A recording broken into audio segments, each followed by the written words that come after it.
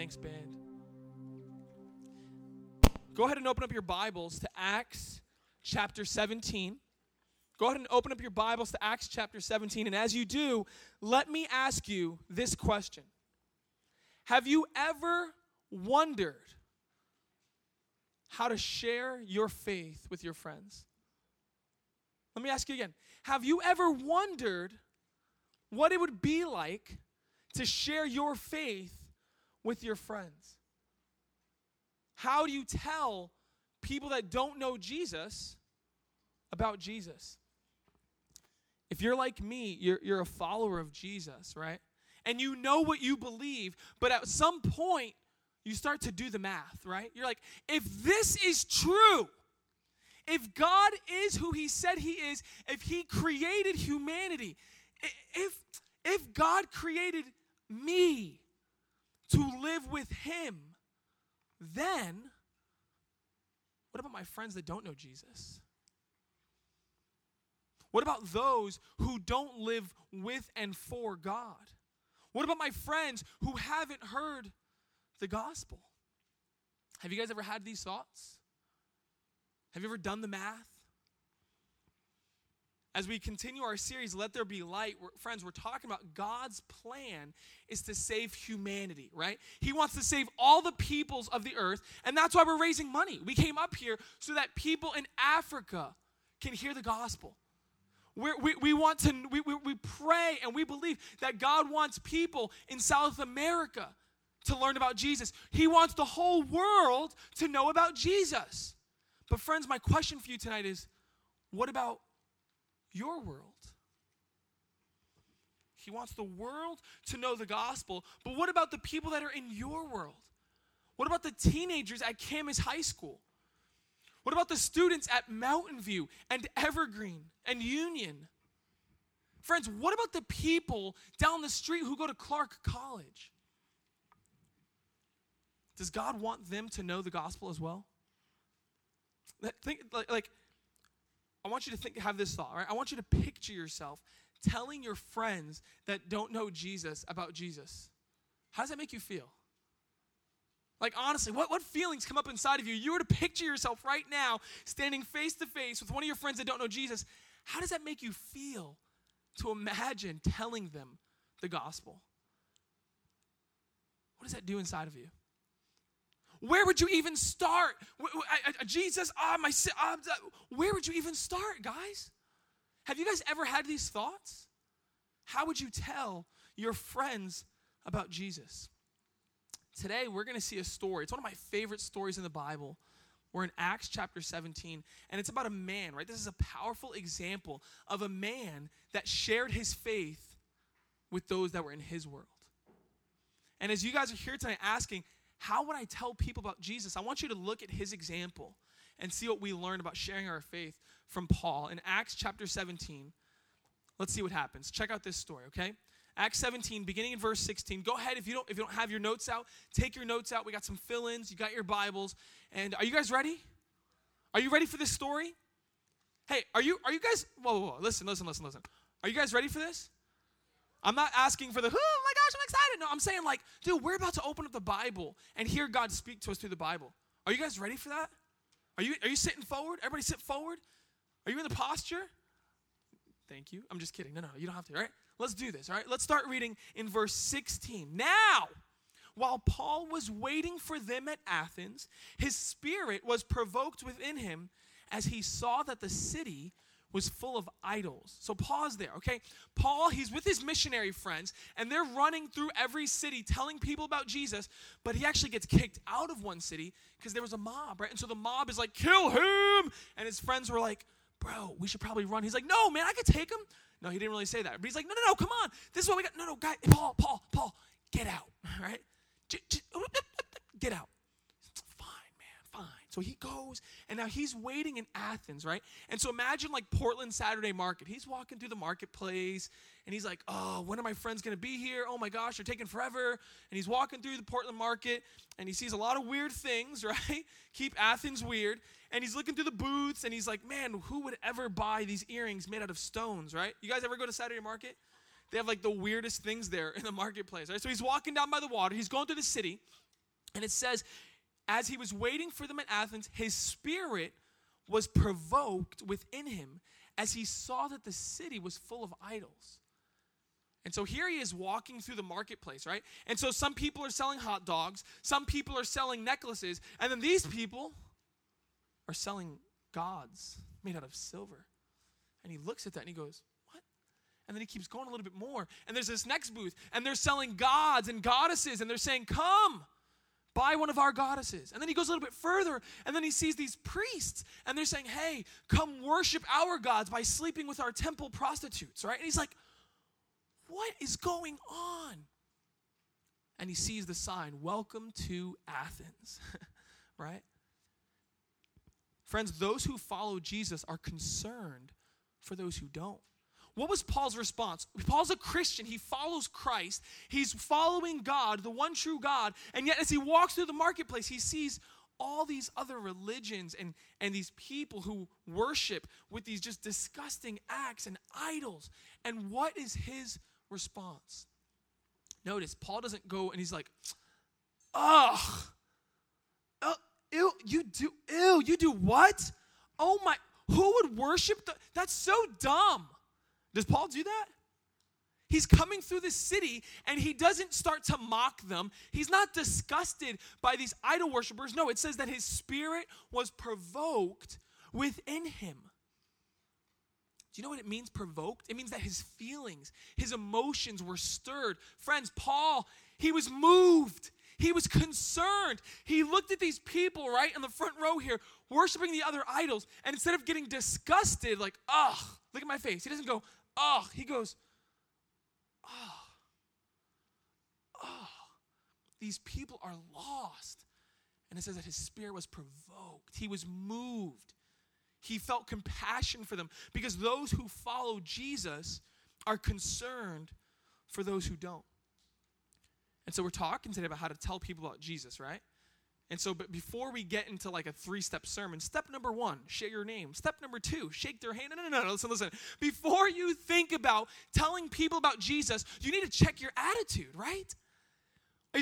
When you see people that don't know Jesus, when you see people that are engaged in things that you're like, man, I would never do that as a follower of Christ, what's your attitude? What's your attitude? Are you tempted to be judgmental? Let's be honest. Those of you who follow Jesus, when you see those who don't, are you ever tempted to become judgmental? Right? Oh, I would never do what they're doing. Oh my gosh, did you see what they were talking about in the cafeteria? Oh my God, did you hear what they did this weekend with so-and-so? Oh my, I would never do that. Are you judgmental ever? Are you indifferent? You see people in school and you know they don't know Jesus. You have friends that you sit with in the cafeteria every day and you know they don't know Jesus, but maybe your attitude is, hey, whatever. I mean, to each his own. And so you're indifferent. At least I'm not judgmental. Yeah, but you're indifferent. You can look at your friends that don't know Jesus and your attitude is, well, hey, all right. I guess God, I hope they get it figured out. And then we're indifferent. Sometimes you're tempted to have this attitude. You look around at people that don't know Jesus, and you're seeing the way that they live, and you're tempted to become condescending. I can't believe that those people down there did, they should know better. You should know better. Don't you know? Are you ever tempted to do that? You become condescending. It's almost like, hey, I know best, and you don't, and poor, they're there. Are you guys ever tempted to be like this? Paul, listen, we see from Paul that those who follow Jesus are concerned for those who don't. Raise your hand if you know, if you have a friend, a close friend that doesn't know Jesus. I want to see. Okay, so you guys know people that don't know Jesus. Raise your hand if you have a family member that doesn't know Jesus. Wow, that's powerful. Guys, listen, those of you who follow Jesus and you know people that don't, those who follow Jesus are concerned about those who don't. And so my first point here, guys, I'm asking you, I'm inviting you, I'm urging you from God's word, pray. Check your heart. What is your attitude? Lord, forgive me for being judgmental. God, forgive me for being indifferent. Like, I don't even care if they don't know Jesus. Forgive me for that and help me to be like Paul, who in reality was like Christ. When Christ saw people that didn't follow God, he was moved with compassion. He was provoked. He had concern. Those who follow Jesus care about those who don't. They're moved. They're moved to action. And that's exactly what Paul did here. Okay, look what it says. He was moved to action. Look what his action was. So, all right, I love that word.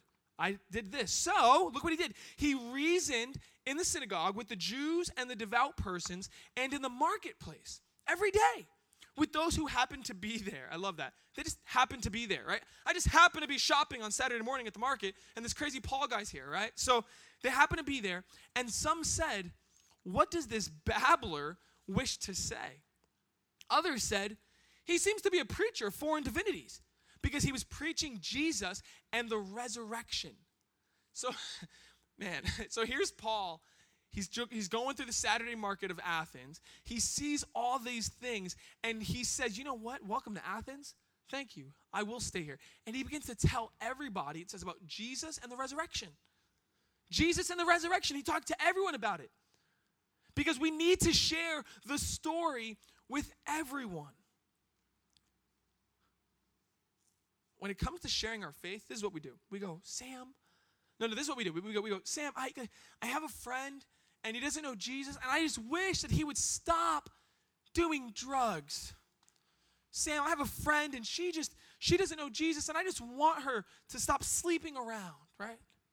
And what we do is, when we think about sharing our faith, we almost start to want them to behave a certain way, right? But sharing your faith is not about getting people to behave a certain way, right? Our concern here, Paul didn't go around saying, "Stop doing this, stop doing this, stop selling this." No. Paul, his message was the story of Jesus. He was preaching Jesus and the resurrection. And so, guys, how do you share your faith with your friends? Remember, it's not about getting them to behave. It's not about getting them to conform to a standard. Sharing our faith means telling the story of Jesus. And what's the story? The story is that Jesus Christ, he was born like a man. He was born as a man. He lived a perfect life, showing us what humanity was meant to be like. He called us to come back to God. He performed miracles. He healed people. Dude, can you imagine what that would have been like to be walking into the marketplace and Jesus, you meet him and you're talking, you're like, "What's your name?" He's like, "I'm Jesus." And then he shakes your hand and he goes, "Follow me," right? And then he heals you. And then you leave everything, you have to follow him. Like, imagine what that would have been like that day. The whole city was excited about this Jesus guy. And then guess what happened? He got murdered. Turn on the 5 o'clock news one day, and the news says, "You know that Jesus guy that was walking around here? Yeah, he just got murdered by the Romans." Well, that's a bummer of a story, huh? Why would you tell your friends that? No, because, guys, the story doesn't end there. Jesus rose from the dead, proving that he was who he said he was. The unexplainable happened. He rose from the dead. And then he called you and me and everyone else, and he said, "Follow me. And those who put their faith in me will also escape death." That's the story. That's the resurrection. Jesus came, he died, and he rose again, and those who follow him will also escape death. We'll have eternal life. That's what Paul is saying here. He's sharing the story. Who does Paul tell this to? Look at the text again. Who does he tell this to? Go back. Can you guys go back? Look in your Bibles, verse 17. So he reasoned in the synagogue with the Jews and the devout persons. So those are the religious people. And in the marketplace every day with those who happen to be there. Listen, sometimes it's easy for Christians to do this. We hang out. Hey, guys, come here, join me. Hey, come here, right? And we hang out in what I call our little holy huddle, right? We hang out with Christians, and then we play our Christian songs, and then we learn our Christian games, and then we use our Christian language, right? And we forget that there's a whole world out there that doesn't know Jesus. But that's not what Paul did here. Paul's not going around just sharing with religious people. He's not insulating himself just with his Christian friends. Paul, he's mindful of both religious people and non-religious people. Revealing, guys, the reality that God wants all people to follow Jesus. That's what we see by Paul's example. God wants all people. It doesn't matter your background. It doesn't matter your nationality. It doesn't matter the color of your skin. It doesn't matter how much money your family makes. It doesn't matter your religious history. We share the story of Jesus with everyone. That's what Paul was doing. He's boldly telling everyone the story of Jesus, and look what happens, all right? You're like, man, this is going to be an awesome story. I love it already. I know you do. This is my favorite story too. Look what happens as Paul's telling the story. Verse 19, and they took him and brought him to the Areopagus. Say that one backwards, right? Areopagus. Sagupakoriru. Sapuagauru, right? We'll try that one after. They took him and brought him to the Areopagus, saying, may we know what this new teaching is that you're presenting? They say to Paul, may we know this new teaching that you are presenting? For you bring some strange things to our ears. We wish to know, therefore, what these things mean. Now, all the Athenians and the foreigners who lived there would spend their time in nothing except telling or hearing something new. And so what do Americans do for fun? What are some things Americans do for fun? We eat, manja. What else do we do? We do sports. What else do we do for fun, Americans? Play video games, football, social media, right? Do you know what the Athenians did for fun? They had, hey, come over. Yeah, what do you want to do? Watch a movie? No, let's talk about new philosophies. You guys are all invited to my house Friday night, and we're gonna discuss Socrates' illusion of the sun. I don't even know who did that anymore. Anybody know? Philosophy, the sun in the cave, right? It wasn't Socrates, was it? I think it was Plato. Probably Plato, right? But think about it. Nobody knows. Nobody cares. That's what the Athenians did, though. They said, hey, let's discuss new philosophies. So here comes Paul telling a story about a God who died. Go figure. Here's a God who died, but wait, he rose from the dead. And they're like, whoa, this is different. We want to hear more about it. And we see that sometimes, guys, our boldness leads us to opportunities.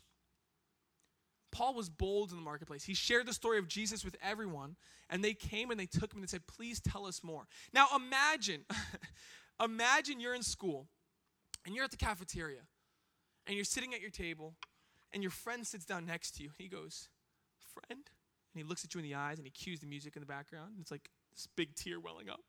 And he goes, friend, Micah, Lily, Jordan, why do you believe in Jesus? Right? And you're like, oh my gosh, this is the moment. This is what my youth pastor told me about. And so you just open up and you start telling him the story. And you're telling him, and right around the time that you get to the virgin birth, this other girl walks by and she hears something and she goes, what is he talking? And so she comes over now. And now they're both listening to, and then her friends stop and see what they're listening to. And then the guys across the cafeteria walk over, and before you know it, you have a crowd, right? And now there's 6 or 7 or 8 guys standing around. Now there's 10 people standing around the cafeteria table, and they're just looking at you. And they're looking at you. What is he saying? What? And they're just hanging on every word. And then they say, time out. We're going to call an assembly, and you're going to tell the whole school this, all right? Imagine. What would that be like? That's exactly what happened here. Paul's telling a guy has guys, his friends have friends, they come over. Before they know it, they go, time out. We can't hear you back here. Can you pause the story, and we're going to throw an assembly for you. And now Paul is about to tell the entire Greek populace in the Areopagus the story of Jesus. How many of you have pooped your pants by now? Right? Admit it, man. It's okay, dude. Admit it. But friends, you got to realize the principle here, that when we're bold for Jesus, when we have courage and tell people about Jesus, sometimes that leads to more opportunities. And I think that happens more often than not. I think about the man who shared the gospel one day with a drug addict, a drug dealer who almost was about to leave his wife and little kid. And this guy was walking into the courthouse, right, on the steps, and he sees this drug dealer sitting on the steps, just came out of the courthouse, just had to handle his business, and the guy pauses and he stops and he looks at him, and he remembers Paul's example, and he says, tell everyone the story of Jesus. And so this guy comes over and he says, can I tell you the story of Jesus? And the drug dealer just looks at him and he goes, what do I have to lose? Why not? Tell me. And for the next 3 to 4 hours, they sat there talking about Jesus, right? That man was bold. But listen, it led to more opportunities. Because then this guy said, hey, I need my wife to hear this, right? And so now him and his wife are this guy's audience. And his whole family now is going to church. And it all came from that one guy's boldness, right? His boldness led to opportunities. And that drug dealer, the one who brought his whole family to church and got them baptized, those are my parents. I would have never known the gospel. I would have never been here sharing the gospel with you if it wasn't for a man being courageous. Our boldness leads to opportunities. And so they're giving him an opportunity here. Come, we're going to throw an assembly for you. We want you to tell everyone about Jesus. Tell us these foreign divinities. And Paul's just like, you don't have to tell me twice. He took the opportunity. And so look what he does. So Paul, standing in the midst of the Areopagus, you got to imagine this, right? He gets up here, and he's just like, you know how those Greek theaters look super cool, right? And they're like, all right, next on the agenda, Glenda from Islam. Glenda? No show. Next, Paul about Jesus Christos. And so Paul wasn't like this, Paul wasn't the gladiator, put it that way, okay? I don't think Paul was this buff guy that people would watch him even if they weren't hearing what he was saying. I think it was this meek man, right? Maybe had a little bit of a hunchback going on. Wasn't super eloquent. Didn't know rhetoric like other Greek speakers. And he stands up there. And he stands in the midst of the Areopagus, right? I don't know if he was shaking or not. Maybe not. But this is what he says. He goes, men of Athens. Boom. There's the courage, actually, right? He's directed. Men of Athens. And all the ladies are like, what about me? Right? Men of Athens, I perceive that in every way you are very religious. I should have memorized this. It would have been a lot more effective, right? Men of Athens, I perceive that in every way you are very religious. For as I passed and observed the objects of your worship, I found an altar. And it had this inscription, to the unknown God. So, men of Athens, what therefore you worship as unknown, this I proclaim to you. Pause. Before he gets into his sermon, did you realize what he did? Did you realize what he did? He came to them. He said, men of Athens, I've realized that you're very religious because as I was walking through the market, I noticed that you guys had an altar. And on that altar, there was an inscription that said, this is devoted to the unknown God. Guys, look what Paul does. This is amazing. How do we share our faith? Look what he does. He doesn't approach them as people who don't know anything. He doesn't go, all right, men of Athens, everything you've ever known in your life, flush it. Here's reality. Right? Try that in the cafeteria. Can you tell me about Jesus, Kayla? Sure, I'll tell you. Everything you've ever known before, you're dumb. Now let me tell you what really is going on. Right? He doesn't treat them as people that don't know anything. He says, listen, you believe that there's a God out there that you don't know. You're right. Now let me shed some light on that. Guys, even those who don't have a relationship with Jesus, can't they know truth? Can't they? Even those who don't believe in God, can't they know some things that are true? Can't they know certain things about reality? And so what you and I can do is we can shed light on the truth that they already have. When you're telling your friends about Jesus, you can shed light on the truth that they already have. Let me illustrate, right? So hey, friend, you believe that there's a God out there that we don't know, right? You're right. Now let me shed some light on that. He revealed himself through Jesus. Hey, so friend, you believe that everyone is messed up, don't you? Yes, I do. Everyone is messed up. Man, this world is crazy. Man, this world is psycho, right? That's right. I agree with you. You're right. Now let me shed some light on that. Here's what God did to intervene into this messy world. Do you see what I'm saying? People that don't know Jesus, they still can have some level of truth. And like Paul, we can simply shed some light on the truth they already have. So your friends probably believe that, man, when we die, we're going to have to answer for this life, right? And you go, that's right. I agree with you. You are correct. Now let me shed some light on that. Let me shed some light on how God made it possible for us to stand on that day and be okay. Do you guys get what I'm saying?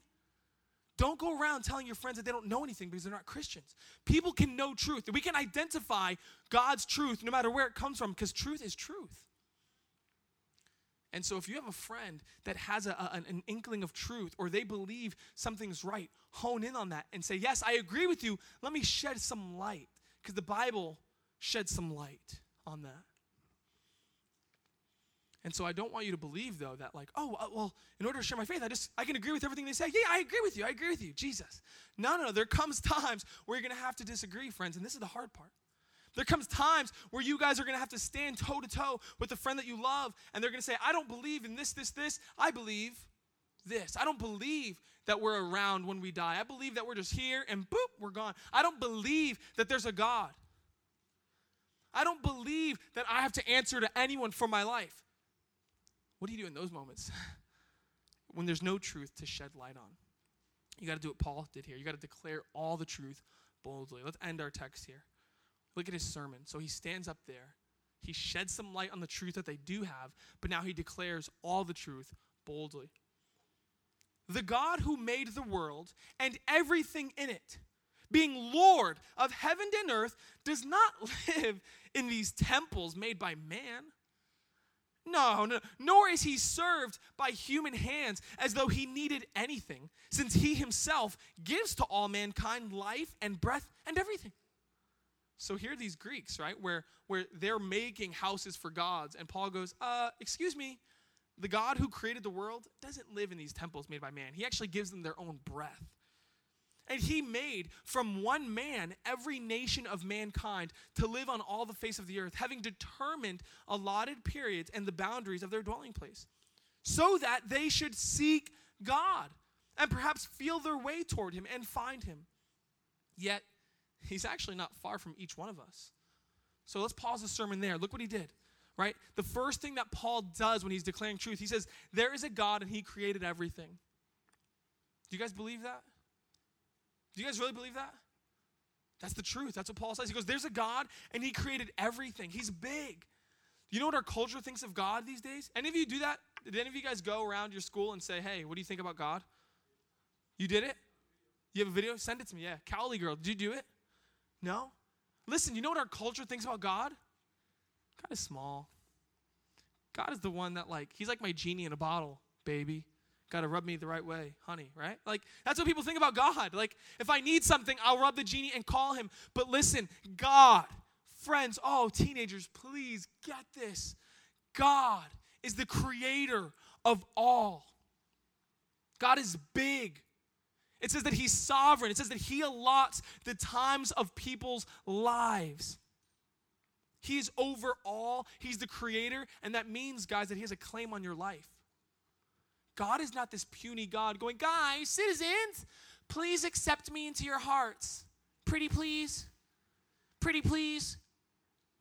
Pretty please. That's how people view God, right? God is just weak and meek, and he has like a sheep up there in heaven petting it. And he's like, I hope that they accept me. God is the creator of the universe. He's the one who can universes explode. He's the one who sustains. The very fact that you're breathing right now, guys, is because he is willing that you are breathing. And the moment that he stops sustaining you, you would be dead. That's the big God that the Bible portrays. And therefore, he has a claim on your life. We can't just go, I'm going to disregard God. Maybe that's for someone else. God is God of you. He's the God of his whole creation. And he has a claim on your life. That's what Paul says here. To ignore God, you're not simply disrespecting another human. You're disregarding God of all. So you following? That's Paul's message right here. He says, number one, God is the creator of everything. He's big, but he's actually not far from each one of us, he says. For in him we live and move and have our being, as even some of your own poets have said, for we are indeed his offspring. Being then God's offspring, we ought not to think that the divine being is like gold or silver or stone, and you see people getting uncomfortable here, right? He's like, God's not made out of gold, and they're like, my God is, right? He's not made out of silver or stone, an image formed by the arts or the imagination of man. The second thing that he says here in his sermon is that he created us for relationship. So friends, don't be frightened. God is big. He's bigger than you can ever comprehend. I told our academy class that trying to understand God is like trying to fill a 2-liter bottle with the ocean. You can't. He's bigger than you. He's over all. And yet, he's near to each one of us. Yet, this transcendent, over everything God still has invited you and me into a relationship with him. That's the kind of God this is. Therefore, Paul continues, the times of ignorance, God has overlooked. You used to be ignorant. You used to not know. Can you imagine? He's standing up there telling them, hey, I'm telling you that God is the creator of everything. He's initiated a relationship with you, and now you're no longer ignorant. Now you know. Therefore, repent. Now that you know, he commands all people everywhere to repent because he has a fixed day. He will judge the world in righteousness by a man whom he has appointed. And of this, he's given assurance to all by raising him from the dead. And so the last thing in Paul's message, he says, God is big. He invites you into relationship with him, yet he calls you to stop living for yourselves. If you're a Greek and you worship all these idols, what's going through your head when Paul says this? God is big. He doesn't live on your shelf. Sorry, girlfriend. He's big, yet he's close to us. He invited us into relationship, and I want you to repent and stop living for yourself. That's the truth. He declared all of it boldly. What would you do if you're a Greek? Well, look what they did. Last verses. Now, when they heard of the resurrection of the dead, remember, he ended. He was always telling about the resurrection. When they heard the resurrection of the dead, some mocked him. Boo, boo, resurrection of the dead. This guy's a loser. Down with him. Off with this, burn him, right? It's just like, this guy's wacko. Somebody who was raised from the dead. Come on, right? Seriously, some mocked him. But others said, we'll hear again about this. We'll hear you again about this. And so Paul went from their midst. Some men joined him and believed. Among them were Dionysius the Areopagite,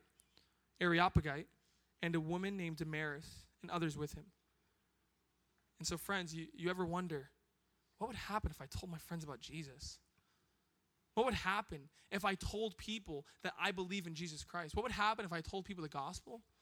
Well, we see here that the gospel produces mixed results.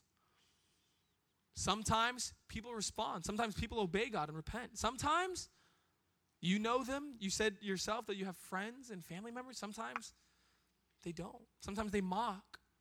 Have you ever been mocked for your faith? Have you ever had somebody tell you you're kind of stupid because you believe that a guy 2,000 years ago rose from the dead? Duh, those things don't happen. Says them.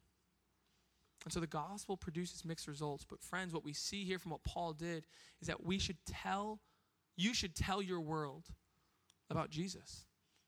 We want the whole world to know. We want everyone in the world to know about Jesus. But friends, we see here from Paul, just tell your world about Jesus.